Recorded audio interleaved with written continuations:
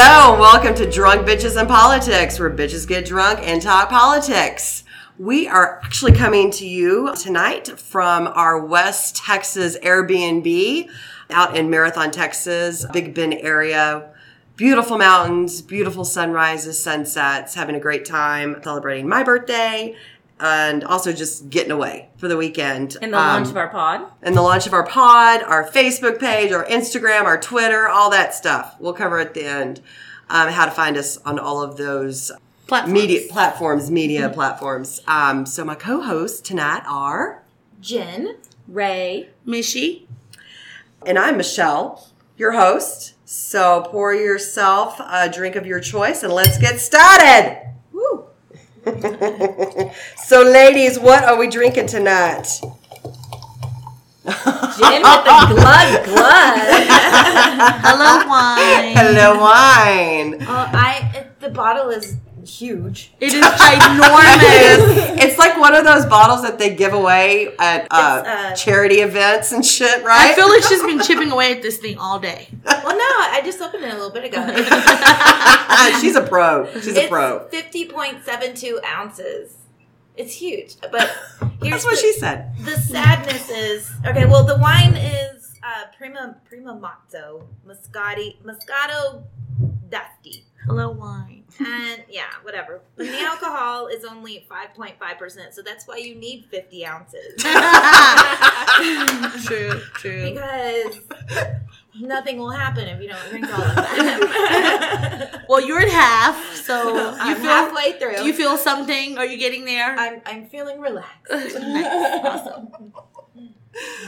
And then what Ray and I are drinking tonight is Texas Local from Becker Vineyards, and this is an Iconolast Cabernet from the year 2017. And this one is a full body cab, and it is very dry, which is what I really like about it. I love a really good dry red. And it has notes of black pepper and notes of blackberry. Those are the ones that stood out to me the most. Jan made a steak tonight for us for dinner. And delicious. I accompanied this variety with my steak, and it picked up all of the garlic and all of the pepper. It complemented really well. So this is a really good steak and cheese wine. So shout out to Iconolast. With your piece of meat that bit you back? To Becker Vineyards. Rare. And what's also really good about this, I'm all about my alcohol content. Yeah. And this is on the higher range, falls at about 13.7, which is really good for a red that's this dry. That's why the bottle's smaller than mine. Because you don't need 20 gallons of this Cabernet to feel something. You just need a glass or two, and this will get you to where you need. Yeah. See, if Mishi could get a Bacardi 151 that made a wine, she'd be set. That would be gold. That'd be good. Let me just tell everybody. It is Saturday. We got here on Friday at 5? Mm-hmm. Yeah, about Friday. Yeah. And as we're unloading the car, we're all bringing in the bags of alcohol from HEB, which we got a discount because we bought so much alcohol at HEB. Yes. We qualified for a discount. They gave us carriers. And then we drank all of it last night. So I'm looking over at the kitchen table, and I can't count it from here because there's a pole in my way. 7 empty bottles. Plus, Mishi and I started to polish off the Maker's whiskey last night. Yes. And there's also a couple bottles of beer that are in the trash. Champagne bottles that we had for breakfast. Yeah. So it's been a time. It's been a time. It has. There is no other way to look at the West Texas skies than buzzed. I will tell you, those pink mountains hit me a little differently under this glass of wine. Yeah. Just so everyone knows, nobody drove. We've been here this whole time. Oh, yes. Oh, we haven't left this house. Yeah. Oh, actually, Jen and I had to run the store today to get more alcohol. We needed more alcohol, but we were sober and it was breakfast time. Yeah. Did it before I drank my champagne. And that's the story, is that we thought we bought too much alcohol, that we were going to be, fighting over who gets to take the, last bottle of red wine or whatever. Just when you think you bought too much, you haven't even chipped away at it. But I'm about to pop open this Messina Hoff. from Bryan, Texas. Yeah, Perfect yeah. timing because I'm empty. Uh-huh. And Miss, you'll be happy that this has 14%. Woo! So, Messina Hoff, I remember tasting when I went to Fredericksburg. And that's when I saw this at the little French grocers store in Marathon, Texas. The most adorable little grocery store I've ever been to in my life. Yes. Jen got a t-shirt. We'll get I did. t-shirts tomorrow. It's yellow. Bright ass yellow. I've never tasted this Messina Hoff yet, so I'm very excited to do it. It is a wonderfully dark, rich, and well-balanced wine that lingers on the finish. Delicate dark cherry and currants dance alongside vanilla and spice. It is a beautiful oak barrel aged wine with medium body and silky tannins. Oh, great tannins, my friend. No, really. So if I sound a little tongue-tied by the end of this podcast, we all know why. I'm allergic to tannins, but I still drink the hell out of some red wine. Yeah, no, that's not an allergy that's going to interrupt you. No, with hell the no. festivity. Hell no. I mean, as long as I can breathe and I haven't broken out in hives, I'm drinking it. Yep. Just put an IV on. Right. So before we get started on topics, just want to give a shout out to all of our current listeners and any of our new listeners. So our drunk delegates. So we have coined a phrase for our listeners, drunk delegates, which I love. I love it. Yeah. Can I give a shout out to my brother? Hi, Paul. Hi, Paul. Of course. Because he's a new listener, right? Yay! Yay. Do you want to pop that shit? I do want to pop that shit. Oh my God. So Oh, let bad. me hold it for you. That's good, Michelle. You know it needs 2 hands. Oh! Oh, let me just goodness. get a glass. Can I get a glug? Cheers, Ray. Leave me some, girls. Leave me some. There's enough for everybody. There's enough to go around. Oh, I hope so. We have another bottle waiting. Oh, yeah. Oh yeah. We'll probably pop that open during the break. So we're going to start with a hot topic that he's been in the news before about this, but it was always just kind of a joke, and now it's become a little bit more serious because he might actually now run for president.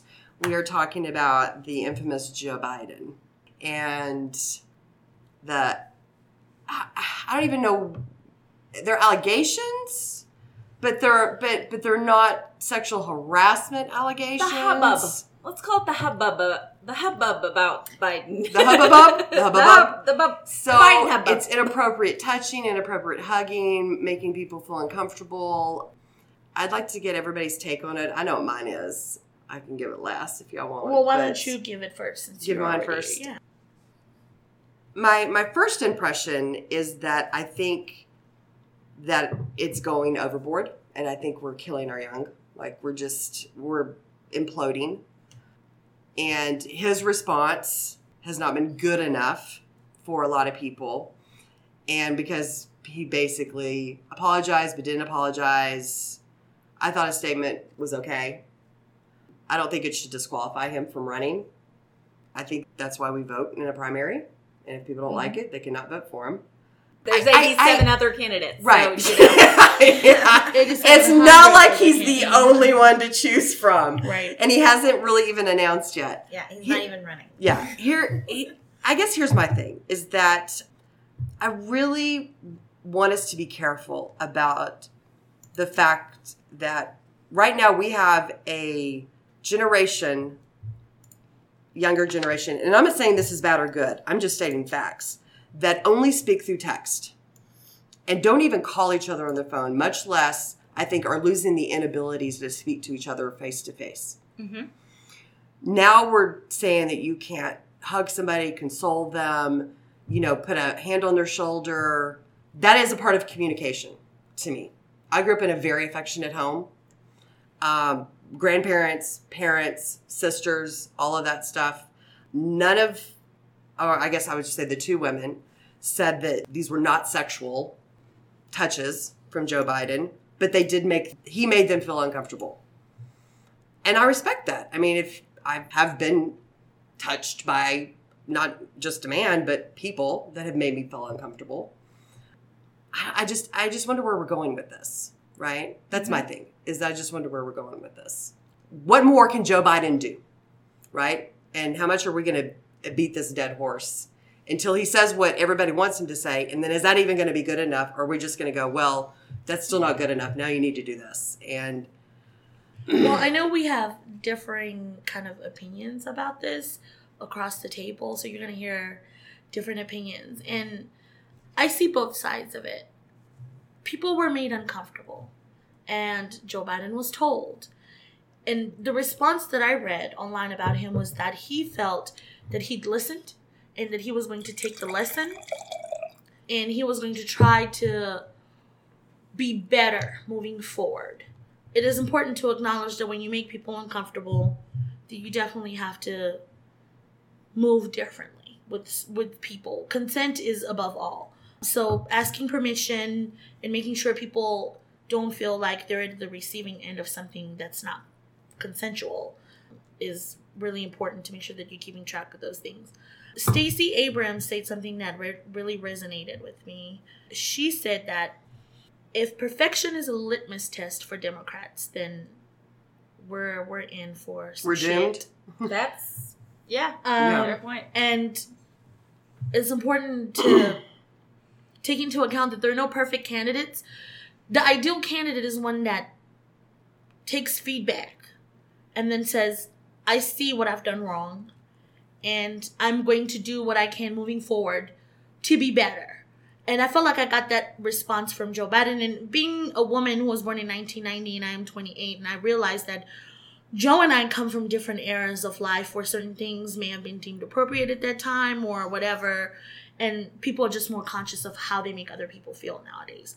So I take that into account, but that doesn't remove responsibility from him. And I don't think he's running from that. I think there's a certain element of maybe trying to smooth things over by joking about it, which to me, it doesn't offend me. I think that's just how he's going to deal with it, to kind of smooth it over. But there are people who feel like he's not taking this seriously enough. I feel like I got the response that I wanted when Joe said, I'm learning the lesson. I'm going to move differently forward when I'm in spaces with people, making sure that I respect people's spaces.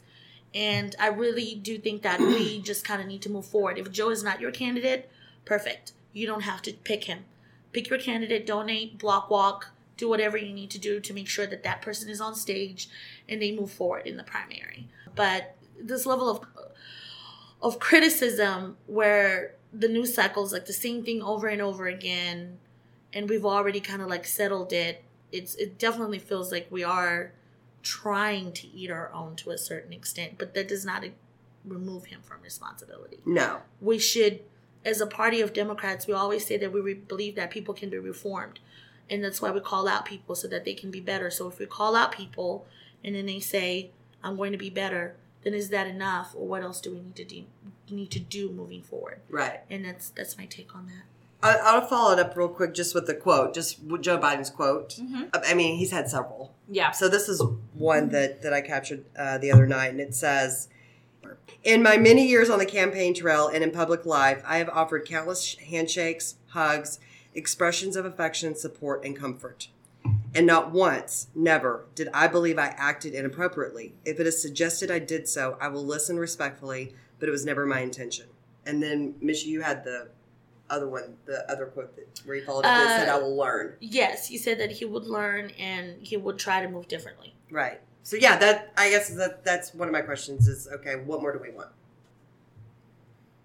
Who wants to go Let's let next? Jen go next. Yeah. Okay. So I'll go next because I have a little bit of a different take here.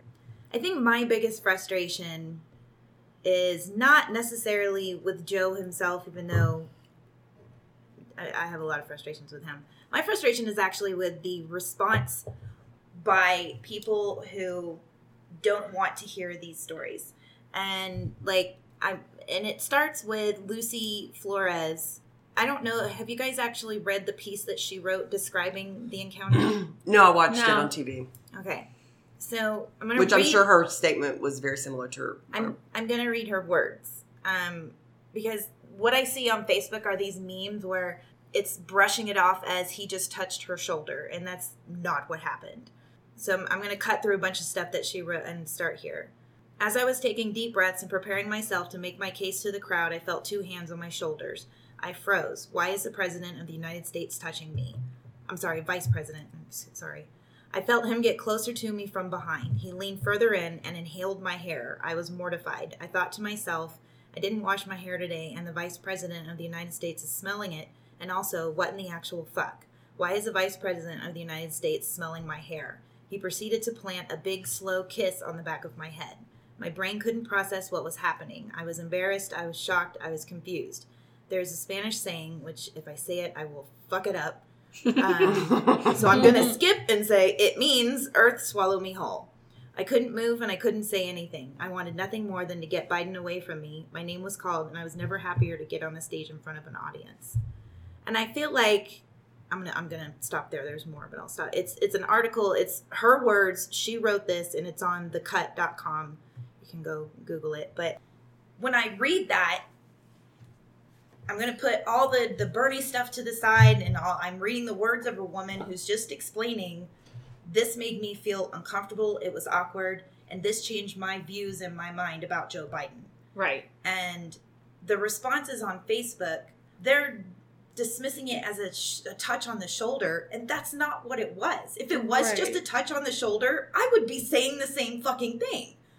But if I was standing there and some guy walked up behind me in a workplace environment, this is work. Mm-hmm. You know, it was her campaign. She was getting ready to go out on stage, and somebody walks up behind her, hands on each shoulder, 2 hands on her shoulders, with his nose in her hair, sniffing it, and kissing the back of her head. That's creepy as fuck. Yeah. Right. And I just, to completely dismiss it, to dismiss it like that, because people think that this is just a hit on Joe Biden, that's concerning to me. That's like, I'm not comparing it to sexual assault. I am not comparing it to rape. I will say, though, to tell somebody, well, it's not as bad as what Trump did, that's also that's dismissive. a cop-out, right? That's a cop-out. And absolutely. It's whataboutisms. And but I am saying that what he did was wrong and uncomfortable. And he does this to men too. Number one, pretty sure he doesn't walk up to men and kiss them on the back of the head. He hugs them. He's a touchy-feely guy with everybody. What makes people think men are any more comfortable with this than women?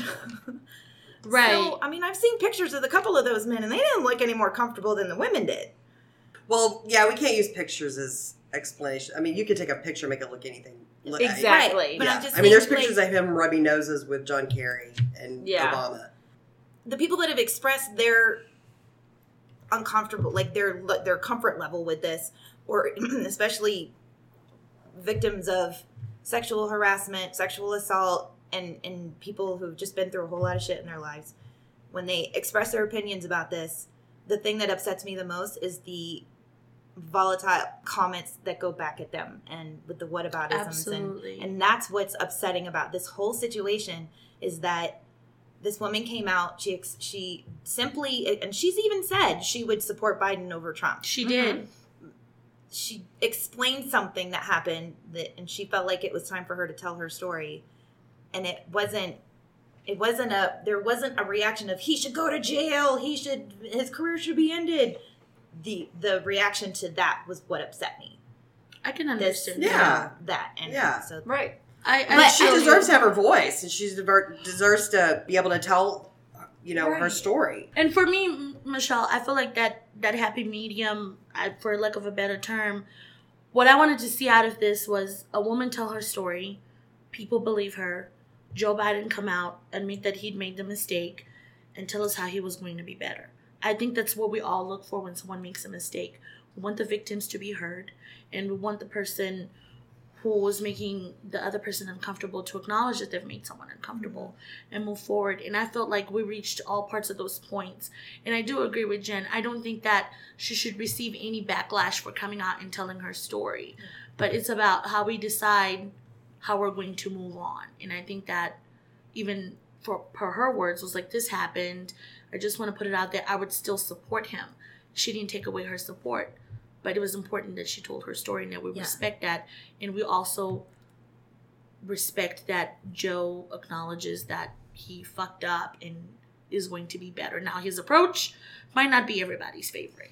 What I found really frustrating was the online response, because, I mean, obviously that's where we're seeing everything. Yeah. Is through those eyes. And like you said, there were memes and pictures of, well, he does this to men too. And it's like a collage of pictures where he's hugging a man or whatever. And then on the flip side, I saw posts against Lucy, where it was, well, look, here she is with her hand on his shoulder. Ooh, I guess that's okay. And here she is with Obama or other people. Like, I guess these are okay. And I was like, this is like they're slut shaming her. Yeah. You know what I mean? It's just like, it's so infuriating. Yeah. Blaming the victim. And it's weird because I kind of expect that from the GOP or the Republican side of the House. But this is Democrats in our community eating our fucking own. And they're doing this thing that we bitch about them doing, this victim blaming in every other aspect. And it annoys me and it makes me so angry that if we had said that this was Marco Rubio that was being accused of this same thing, they would be out there with torches, like, burn the man down. Yes. Right. And I want to touch on... They would prance on it, yeah. Yes. Oh, yeah. I want to touch on something that you brought up, and I actually meant to bring this up earlier. I see a lot of people say, like, well, now you're saying we can't touch anybody, we can't hug, and it's like, nobody's actually saying that. No one is saying you can't hug somebody or shake their hand or, give them a pat on the back. What we're asking is that you not walk up behind a woman, get as close as possible, shove your nose in the back of her head, and kiss. I mean, I think that hugging and what he did are two completely different things. I think we're asking for... I think you might be splitting hairs. I think to somebody hugging might make them feel uncomfortable. So I just want to know, like, where's the line? I have the answer to that. I think what we're all asking for is consent. Yes. That's it. So from now on, everybody has to ask somebody, can I hug you? Yeah. You know what? I met somebody who I met them for the first time. Oh no! I think this is I've met someone who actually asked me, "Are you a hugger?" And I'm like, "Oh yeah, sure." Yeah. And I'm like, "Wow." She asked me. It wasn't a big deal. It was fine. And you girls know that I'm affectionate. I hug you guys and I kiss you guys all the time, and that's how I show my affection. But we know each other and we have that relationship. I went to a French restaurant with a friend of mine a few months ago, and there was a waiter. His service was stellar, but every time he would ask me if I needed something or if I wanted more water or more ice or anything, he would come and he would slightly rub the back of my shoulders and go, is there anything else I can get you? You need to back the fuck up. I realized that his intentions weren't bad, but it made me so uncomfortable. Here's a man I don't know, whose intentions are good, I assume. He's trying to cater to me, but he didn't need to touch me to do that. And he would come to me ever so often and he goes, is there anything else I can get you? I felt like he really wanted to cater to me. I was so uncomfortable. You hit on something that I wanted to talk about as well on that same point. There's someone that a family-ish member type person that I've known for close to 20 years. And my first interaction with him, he is a hugger and he rubs the back. When he gives you a hug, wraps that arm around and that hand will rub your back. And it just made me a little uncomfortable. And... as someone who's survived being molested, it just kind of raised my hackles. Right. That's what I'm looking for. Right. And I sat there for a little bit. I was like, this just makes me feel uncomfortable. And I kind of avoided him for a little bit. And then as I got to know him, I realized that there's nothing, that's just the way he is. He's affectionate. But it doesn't take away the fact that he made you uncomfortable. Right. But here's the thing. I never spoke up. Right. I didn't say, hey, Todd, I'm going to call him Todd for now. Todd, not so much on the touching. But part of me also goes, Todd, when you're a hugger and I tense up like that, you didn't notice that either. Yeah. So I think there's a little bit of onus on the person that is the touchy-feely person to be aware that not everyone is touchy-feely. There's a lot of onus. Check body language. My God, check body language because... there are going to be people that will tell you, hey, whoa, back up, don't touch me, or like, that's enough, or I'm not a hugger, like they maneuver out of that wrestler hold, kind of thing. Right. And then there are other people who their experiences are going to stop them and they are going to freeze and they're not going to do anything. I mean, that's what I did. If they do say something, somebody ends up getting hurt. Someone gets their feelings hurt. And so I thought, okay, well, this is how I reacted to this person. How would I react if that same feeling was happening to me when the vice president or a congressman or senator or whatever, whatever his... Mm-hmm.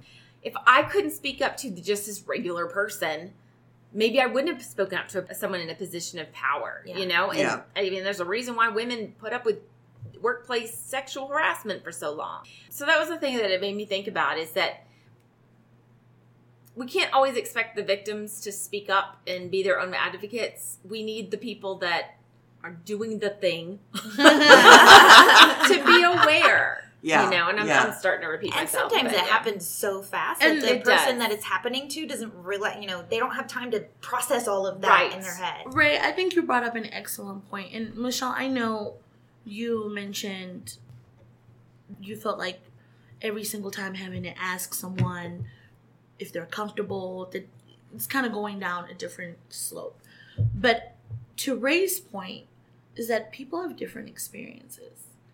You grew up in a very affectionate home where touch was how you showed that you loved each other and it was care. And there are people who come from homes where touch has been nothing but negative. So we encounter all of these people, or they just were never hugged, or they might have been. They might have grown up in in their eyes very, very happy home, and their happy home is not all hugs and kisses all the time. Right. Yeah, it doesn't necessarily mean it's negative. It just means they just grew up without it. Right. And then there's some people who do have experiences with negative touch. Whatever it is, I think that as we navigate across the world, consent makes sure that we take care of that bare minimum where you don't know the person you're encountering in their life experiences and how what you might do without their consent might trigger them. So this is why I feel like, maybe it seems a little awkward to go to someone and be like, can I hug you?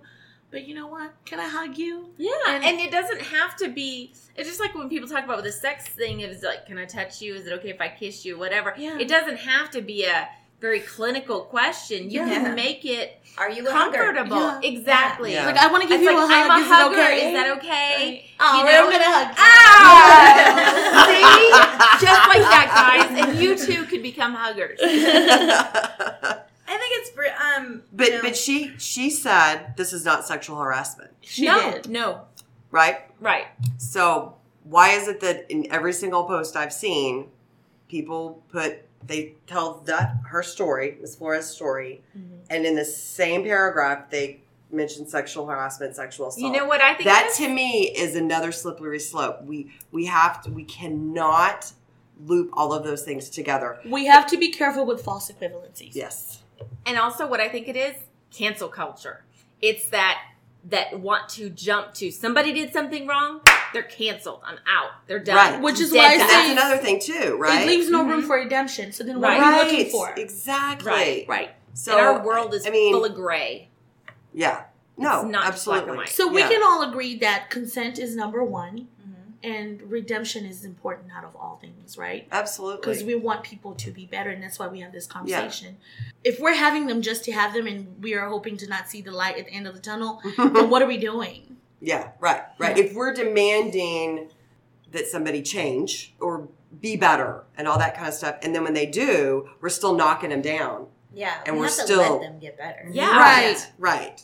There's not a test that's like, okay, you did A, B, and C, a checklist, so now you're good.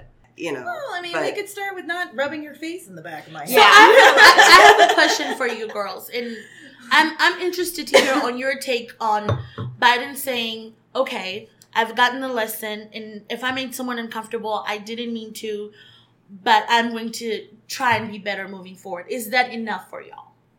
Yeah. Oh, yeah, it was for me. I mean, it would be nice to actually hear the words, I apologize for... Right. It would be. Yeah. It would be. I agree. definitely made her feel uncomfortable. And for that, I'm sorry. Yeah. I wish I'd done sooner, maybe something like that. The other thing I was thinking is that, like you were saying, that you grew up in a family of huggers. You're very affectionate and all of that. Is that for especially those people that are super affectionate like that, you just have to remember that your need to be affectionate is not more important than another person's need to feel comfortable. I'll feel give you that. comfortable. Absolutely. Yeah. Absolutely. Because what is the purpose of your affection? It's a way that you are friendly with people. You disarm them. I guess not really. That sounds really weird, but you know what I mean? Like, I want to make you feel comfortable And Right. safe. and Or safe I and want show you you to that I like me. care and I want you to like me and I want to show you Yeah. that I care.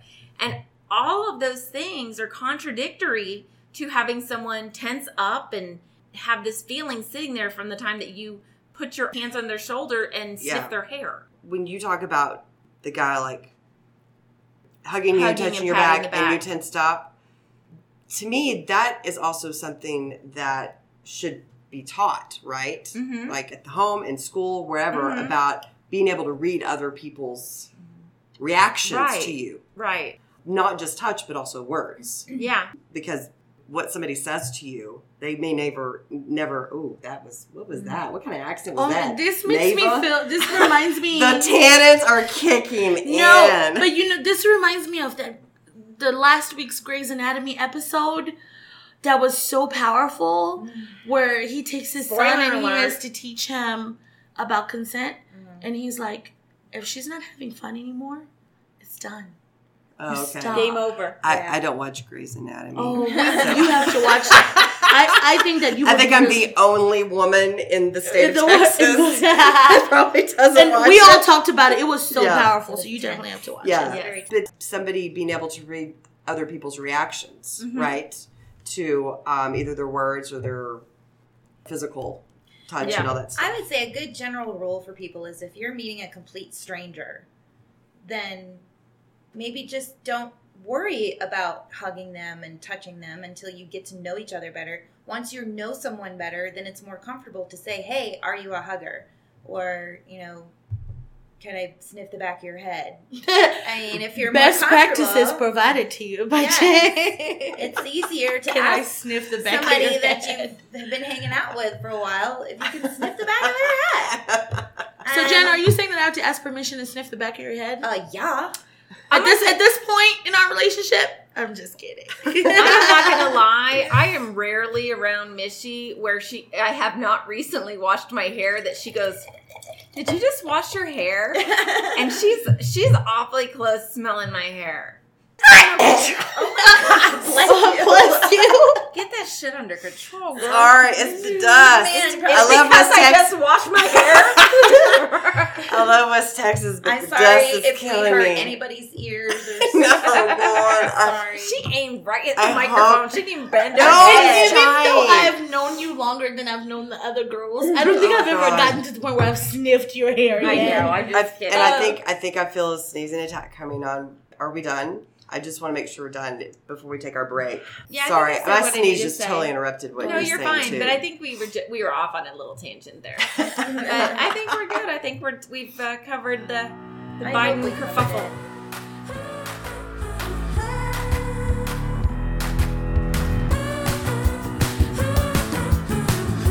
Welcome back to Drunk Bitches and Politics. We are on to our second topic of the night, which is Nipsey Hussle. Just wanted to give a quick bio on him. Those listeners of ours are not familiar with Nipsey. He was murdered. He was 33 years old. He was a rapper, entrepreneur, activist in the LA community, brought up in South LA. And we're just going to talk a little bit about him tonight and I guess maybe give some homage to him and hopefully his dream will continue on. But pass it over to you now, Michelle. This one is hard for me. As you girls know, that hip hop is like that one thing for me that's it's Life. It's life. Hip hop is life. I love the culture. I love the music. I immerse myself in it. It's essentially a part of who I am. And Nipsey's death hit really hard across hip hop. I don't think that people had ever felt anything like it since probably Pac or Biggie passed. And it felt Right. so much like that. And I know this is a political podcast, but there's so much politics surrounding this death, which is why it's such an important topic for us.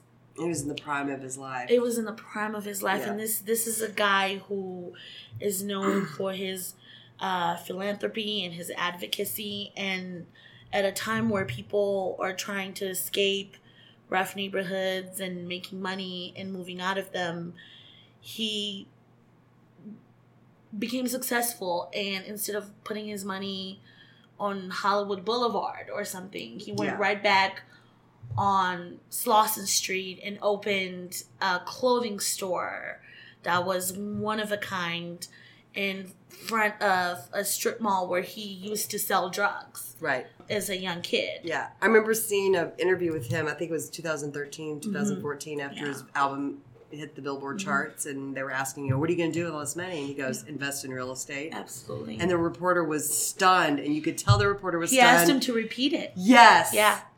Because he couldn't believe his ears, and he was like, what? Like, you're not going to buy big chains and cars, and how, I mean, just so stereotypical in his question. Way ahead of his time as far as... And invest in real estate in his community. In his community. And the store that he had on Slauson was so different because he had been investing in tech, because he'd realized that there was a shortage of people wanting to bring tech into South LA and give access to all these kids that come to the neighborhood to all the opportunities that the other kids get in the neighborhoods, like STEM programs. So he put up this store where he had an app where once you got in the store, it enhanced the shopping experience. He had been rebuilding school neighborhood playgrounds. He realized that tech was the future and that lots of people who are from low-income, disadvantaged neighborhoods don't have access to things like shared office space. And I think that kind of foresight is not something that you learn, just something that you're born with. So he decided to rent out an office space that was collaborative. So if anyone was starting a business or needed any office space, that they could go and have this place where they could get together with other creatives and have a space to create. And that place is called Vector 90. And it was the first of its kind in South LA. Nipsey was so important because prior to his murder, he had just been nominated for a Grammy for his album Victory Lap. And this was his first studio album. But before this, he had been such an advocate for ownership because there's a culture in the record industry where Black artists are the face of this culture and they give their voices and share their culture, but they don't own majority of their own things. They don't own their masters. Yeah. So Nipsey owned everything. He owned his master. So when you stream an album or whatever, that's going straight to him. Right. And he had been an advocate so much for that he had released a series of mixtapes that he was selling out of the back of his car starting from when he was younger, because he understood that owning 100% of something that is yours is better than owning 5% of something that's really super popular. Right. So I think that hence the name Hustle. So he was such an advocate in the community for people to own their culture and own themselves, and he just wanted to give back. And this was a really difficult loss in the hip hop community. And for those who didn't know him and started looking things up about him, I think it said a lot that you couldn't find a single person who had anything negative to say about him. For those that knew him, who had encountered him, from people like Jay-Z, Jay-Z actually had invested in Nipsey and believed in him so much that when he was selling his mixtape, he decided that he was going to be the first hip-hop artist to sell a mixtape for $100. And Jay-Z bought, I believe, 100 copies. Yeah. Wow. Do the math. The math. And then bought those to support him because he understood what he was trying to do. The last photo taken of Nipsey of him alive is a picture of him and a little girl in front of the store. Marathon. In front of Marathon. He had gone to the store because a friend of his or someone he knew had just gotten out of prison and they didn't have anything. So he was like, come to the store and meet me. We can get you some clothes, get you started, get you looking for a job, and make sure that you're presentable. This is the reason why he didn't let his security know that he was going to go to this place, because it's supposed to be a quick meeting. And so he ends up running into Eric Holder, who he'd known from being in the neighborhood and being part of the same set. And apparently they shook hands and something was said. when Nipsey told him that maybe he shouldn't come around the store anymore. Instead of just walking away, he took that opportunity to go, come back with a gun, and took Nipsey's life right in front of his own store. And his brother recounts coming and trying to work with the EMTs to resuscitate him, and living through that moment of realizing that he was gone, and what a loss that was to South LA. And just like looking at the memorial that ended up being erected right outside the store, and how much it was, you don't have to question how much it was loved. Hearing the police chief in tears, because the police chief said, I got a call and I saw the name Nipsey, and I had to look at it 3 times to make sure I was reading it right, because Nipsey had set up a meeting.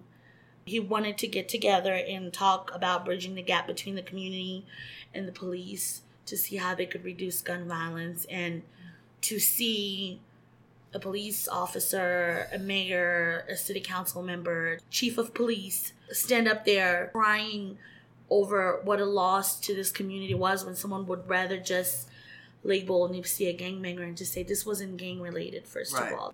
And I know there are conspiracy theories surrounding this, because he had been shooting a documentary about Dr. Sebi's trial, who was a holistic doctor, and there's a whole tunnel to go into that.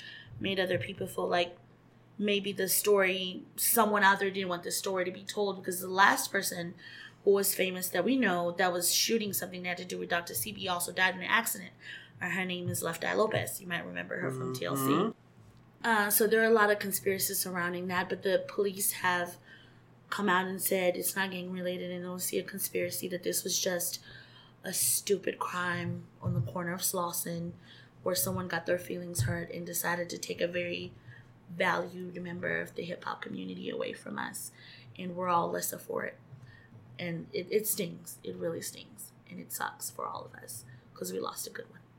Right. Yeah. So what do you think will happen now with, first, the documentary, with his projects, things like that? I mean, is there something, are there already talks in the community about people that he was close with? They're going to carry it on? Oh, absolutely. And what this has done is, I mean, is the chief of police still having a meeting with somebody? So the out of honor for Nipsey, the meeting did go on. Okay. They met with members of Rock Nation. Okay. And had the meeting, and they wanted to make sure that that meeting was going to be had in his honor, because this is something that he wanted to see through.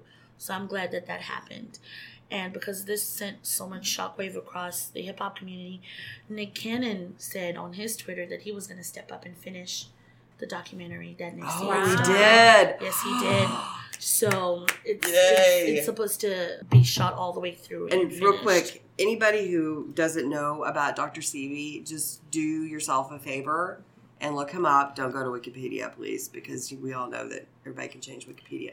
But it's like, go and read up on him, because his trial is...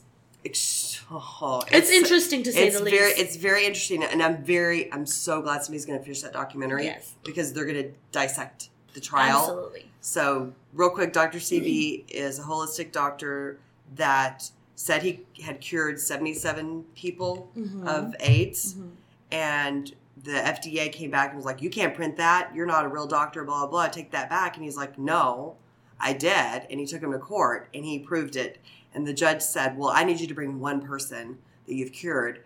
And Dr. Sebi showed up with 77 people.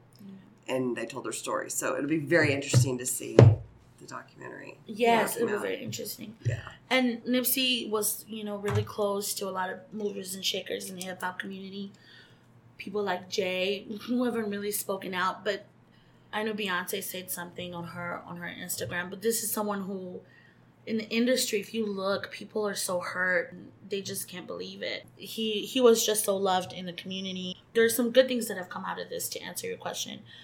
His passing has started a gang truce of sorts. Different gangs and different sets have come together to honor Nipsey in having talks and days that are supposed to be nonviolent days, and basically bridging the gaps amongst themselves to try to make sure that neighborhoods are safe, and that no one is dying of gun violence, and there's a gang truce right now going on because of that. One of the things I wanted to talk about is after Nipsey's death, there were a lot of articles that were written by people about Nipsey being part of the Crips. I realized a lot of people were writing these articles don't really understand the meaning of gang culture in neighborhoods like LA, South LA. Right. Most of the time, these gangs are where people go to feel the comfort of family. People who don't have mothers, or people who don't have fathers, this is where you go to meet people who you feel are going to have your back. The hypocrisy, and specifically white hypocrisy surrounding gangbanging when it comes to Black folks, is it never ceases to amaze me, and it's always almost appalling every single time when I hear people talk about Black gangs. Because when we talk about the mob, or we talk about Prohibition, we talk about the Kennedys, it's almost in admiration and even the cartel, right? Or even the cartel. Yeah, it's an admiration. It's glorified. We do movies about it and documentaries and kind of glorifying this gangster type of lifestyle, specific to things like biker gangs. These are people who've gone on to monetize their affiliations and make a lot of money. And for anyone who watches Killer Mike's Netflix show, he does a specific episode on this where he's talking about exactly white hypocrisy surrounding gangs, because we do have white gangs and they're able to take that image and make money off of it. Or they might have a shootout where Hell's Angels. Yeah. Or they might have a shootout here in West Texas where a bunch of people died. Waco. Sorry, excuse me. Yeah, at the Twin Peaks in yes, Waco. in Waco. And finding out, I'm sorry, they weren't white? No. They were white.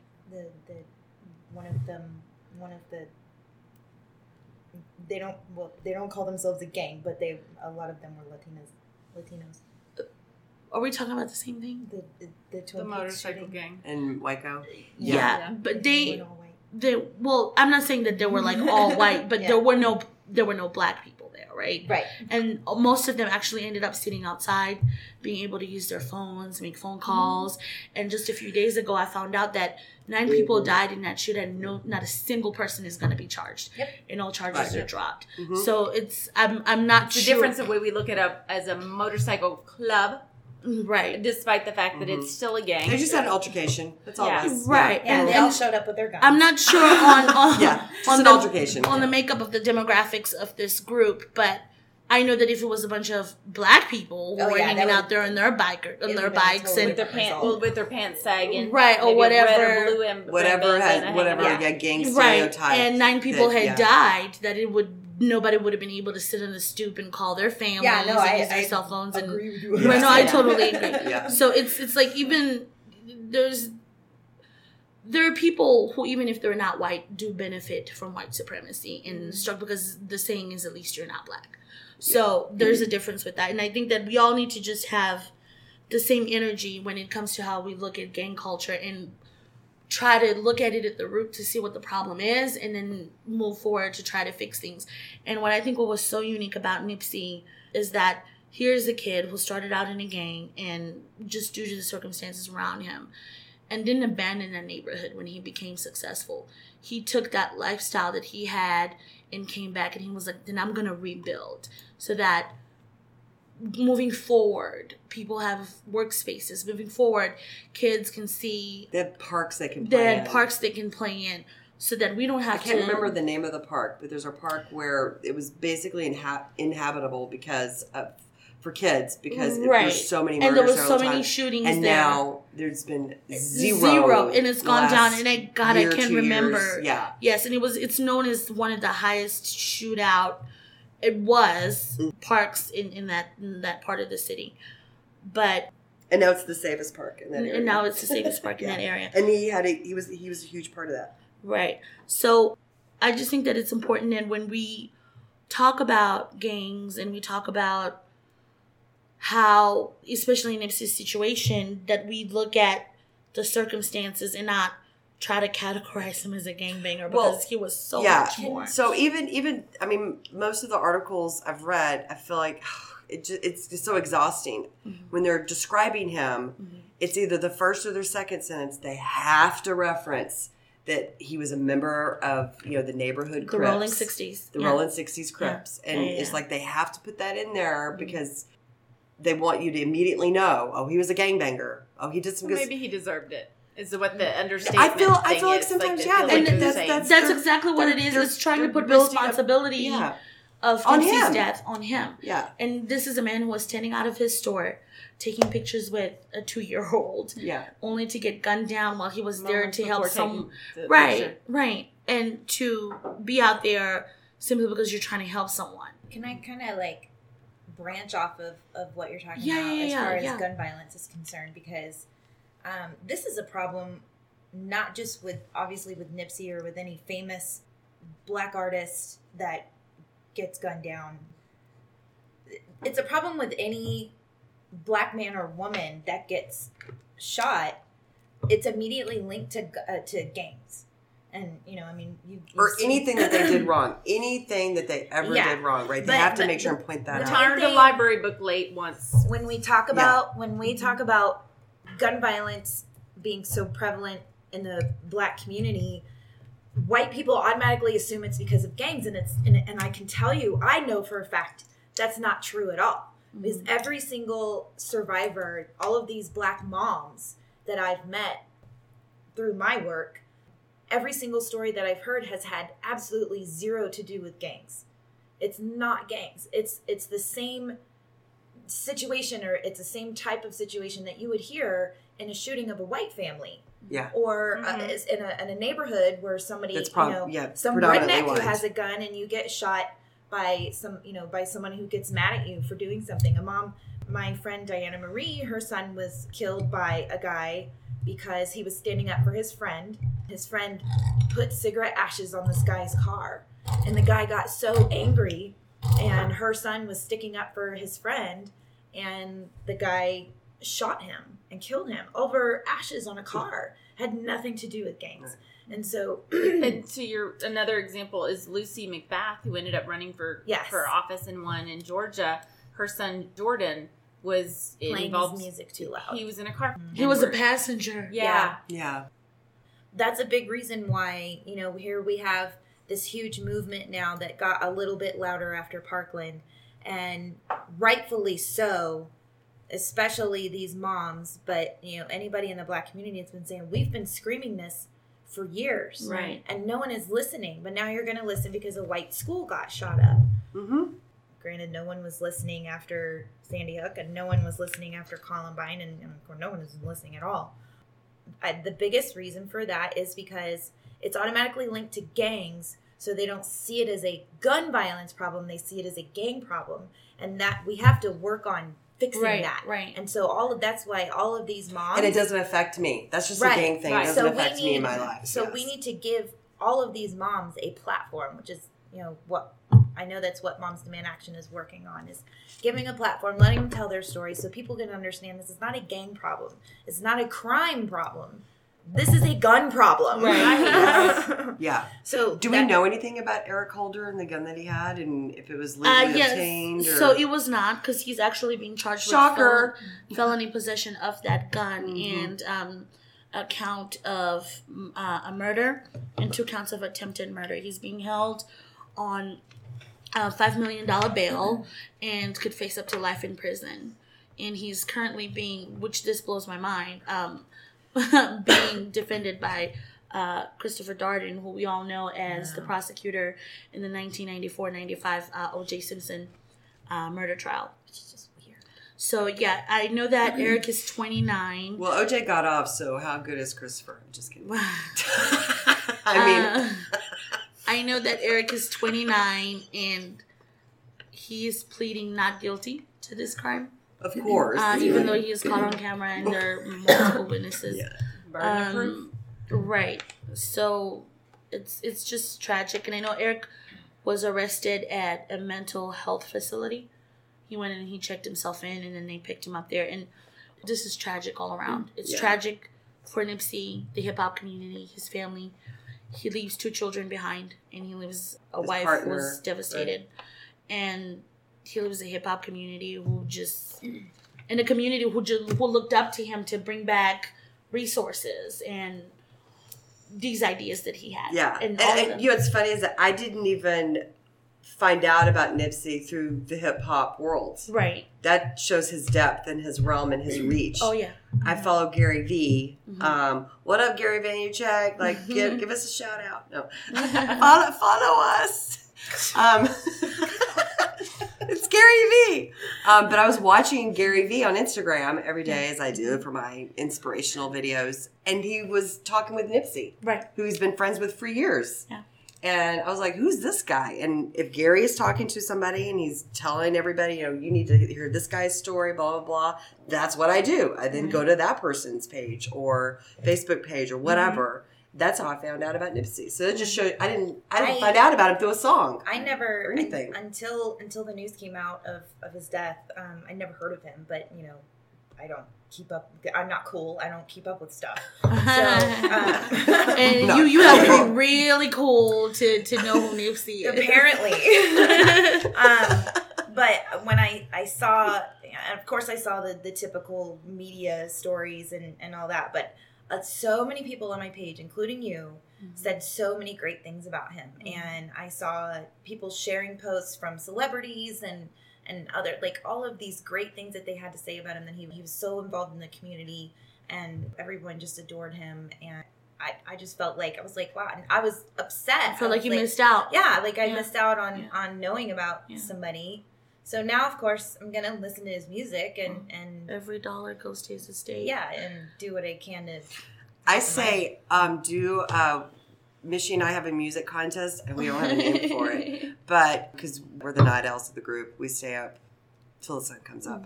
And one of the things that we do is we exchange music. Yeah. Right? So we test each other. Like, I'm going to play a song for you. You try to guess who it is, blah, blah, blah. And you hadn't done that with Nipsey yet because I already knew who he was. But you surprised me all the time, and vice versa. Chris Isaac. Yeah. Right? right. Sarah Jaffe. Nipsey, to me, was... when I did start listening to his music, because of course hip-hop in itself has its own genres, right? It's a subgenre. Yeah. And his lyrics reminded me of Tupac's lyrics. They told stories, and they told stories of his community. That are authentic to him. So I encourage everybody to, even if you don't like hip-hop, pull up the lyrics if you're going to listen to a Nipsey song. Right, because if you're not used to listening to hip hop, you might not be able to understand his words. Like if you're not used to hearing rap, it's a different flow, it's a different style, all that kind of stuff. And then once you learn an artist, then you can follow along with new songs. Yeah. But pull up the lyrics if you hear a song, because it will. The poet. Yes. far ahead of his time. Yes. And it's so funny because there's a song on Victory Lap where he actually refers to himself as this generation's Tupac, and that wasn't lost on me when he ended up dying. He often talked about his legacy after dying, similarly to how Tupac always talked about his legacy after dying. And Machiavelli. Right. And here's someone who, and I can't overstate enough that, yes, hip-hop lost an icon, but we lost an activist. We lost. Yeah. We didn't lose a rapper. We didn't. That's why this one. That's why this one hit so differently. Yeah. Right. This is a person who most people don't know that Marathon was a store on Slauson, and it was something that he was bringing in, and it had all the latest tech. But that store employed ex-cons who couldn't get employment from anywhere else. So. And he was opening up a restaurant in that area. Right. And this is someone realizing that. If someone gets released from prison and they can get a job, what are they going to do? Yeah, they're gonna have to go the illegal route because they still have to make a living. So to solve the problem, he gave them a job. Right. And the importance of that can't be overstated. For someone to have that kind of foresight and problem solving skills and an understanding of the needs of his community. This isn't something that someone from out of that community can come out and say he's gonna fix or they're gonna fix. It takes someone who's from there to understand the needs of that and the dedication to want to fix it and pouring his money back into his people and into his community. So we're all at a loss. And I found out recently that Nipsey's funeral is going to be held at the Staples Center on Thursday, the 11th. And the Staples Center will sits 21,000 people. And the last funeral it hosted, I believe, was Michael Jackson's memorial. Wow. So that's how big of an impact this is. So it will be held at the Staples Center at 21,000. Are we going to be able to watch it online? I believe so. I would think so, yes, if it's at the Staples Center. I believe so. And apparently this is going to be a Take homegoing. Take the day off. Take the day off. A homegoing of its kind. And I'm excited. Even if it lasted 3 days, I would watch the whole thing. And it's so important to make sure that this is done right and that his memory is remembered. I'm sad, but I'm hopeful, because just like watching people like rally and try to carry that legacy and immediately after came and said, we're gonna push on, we're gonna move forward, we're gonna finish your documentary, and we're gonna continue to do the work in the community. Absolutely. We're gonna have the meeting with the chief of police in the community. Like the gang truce and all of that, like those are all excellent things that I think have come out of this at a very, very great loss. But I think we're gonna move forward and carry on and push through all things Nipsey wanted to do. All right. Well, thank you, Miss She. Yes, thank Appreciate you guys. It. All right, we're going to take a short break. We'll be right back. Welcome back to Drunk Bitches and Politics. I am about ready to pop this one. She's struggling. Oh, that was just such a letdown. Sorry, no cork popping for you guys tonight. Yeah, wine's still gonna taste good. It's a Francis Coppola. I've never tried this before. It's just a gorgeous black bottle with a gorgeous black label with gold writing, and it had like a gold net. Like goldfish net is what it looked like. Yes. So I was like, it just looks pretty. I bet. Oh, I wonder if it has a really high alcohol.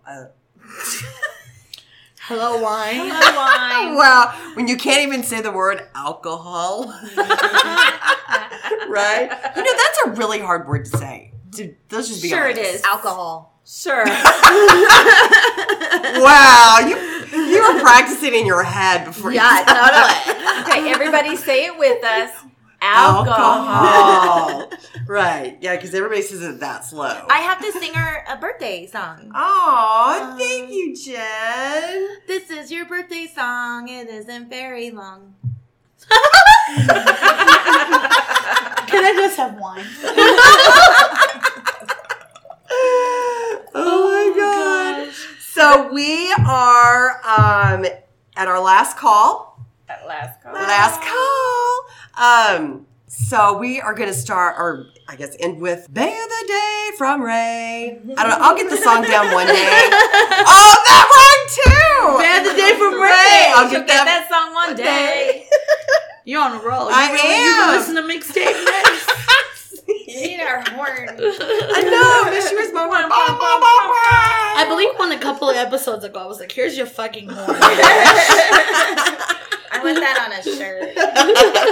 I got your horn. Hashtag here's your fucking horn, bitch. Hashtag here's your fucking horn, bitch. Thank you. Ray, who you got this week? Some kid that did some shit? No, important distinction.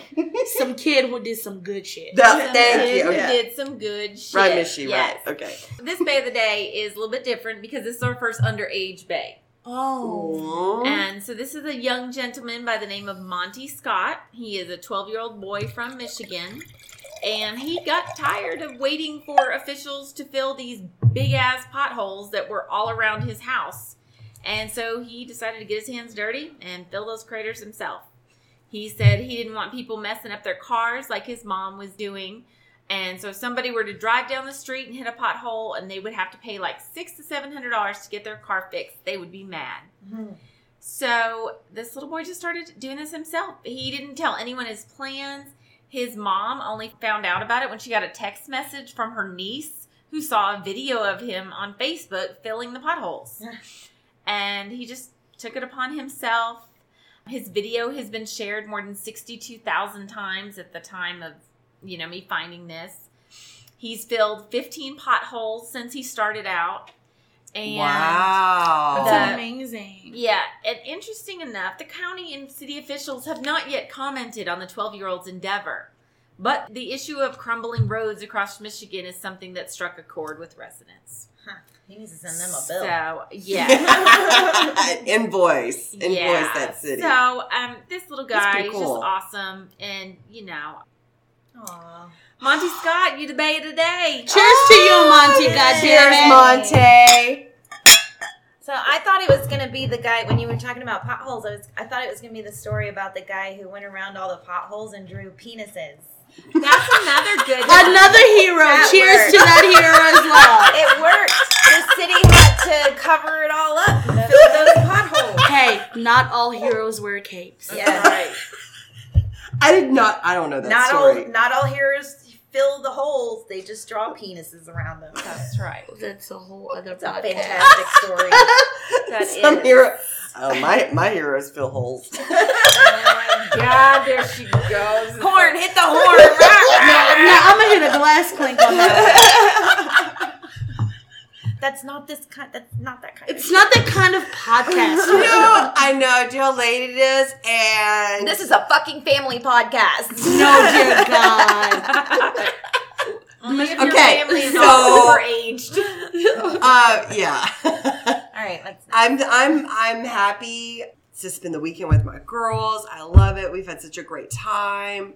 I'm happy that Texas Tech is in the national championship. Oh my Go God. Raiders, guns up. she lost her fucking mind. She I did. absolutely lost I it. did.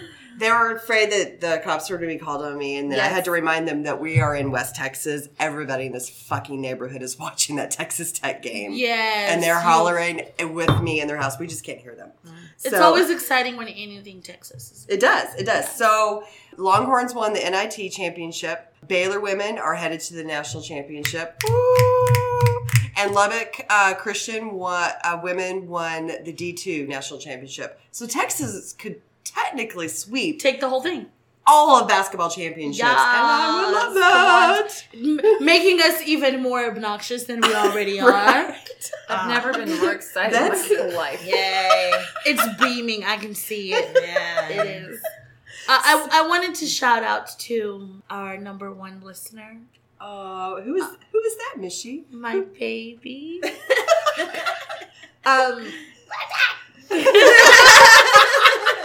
I want to shout out to Quinn for not only being supportive of me, but the love that he has for you girls lets me know how much he loves me. We love him.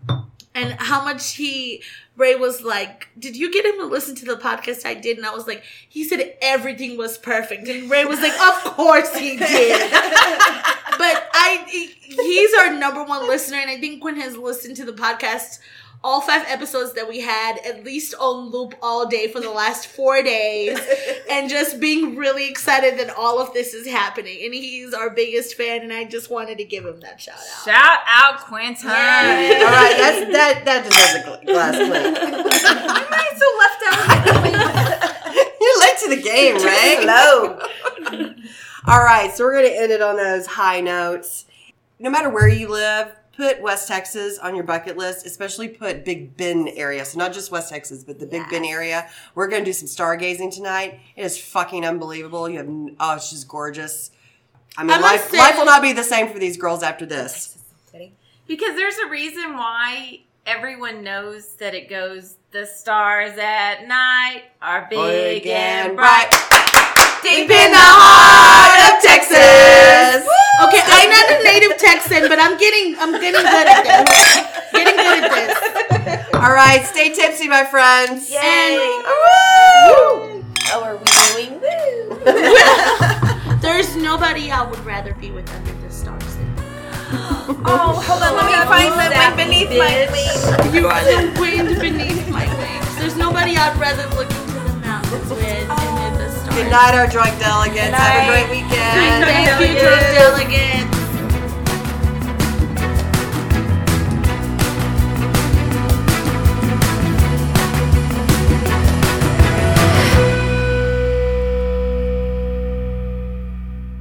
Thanks for listening to Drunk Bitches in Politics. Follow us on Facebook, Twitter, and Instagram at DBAP Pod. If you have questions or suggestions, email us at drunkbpolitics@gmail.com. Episodes are available on Apple Podcasts, Google Play Music, Spotify, or wherever you get your podcasts.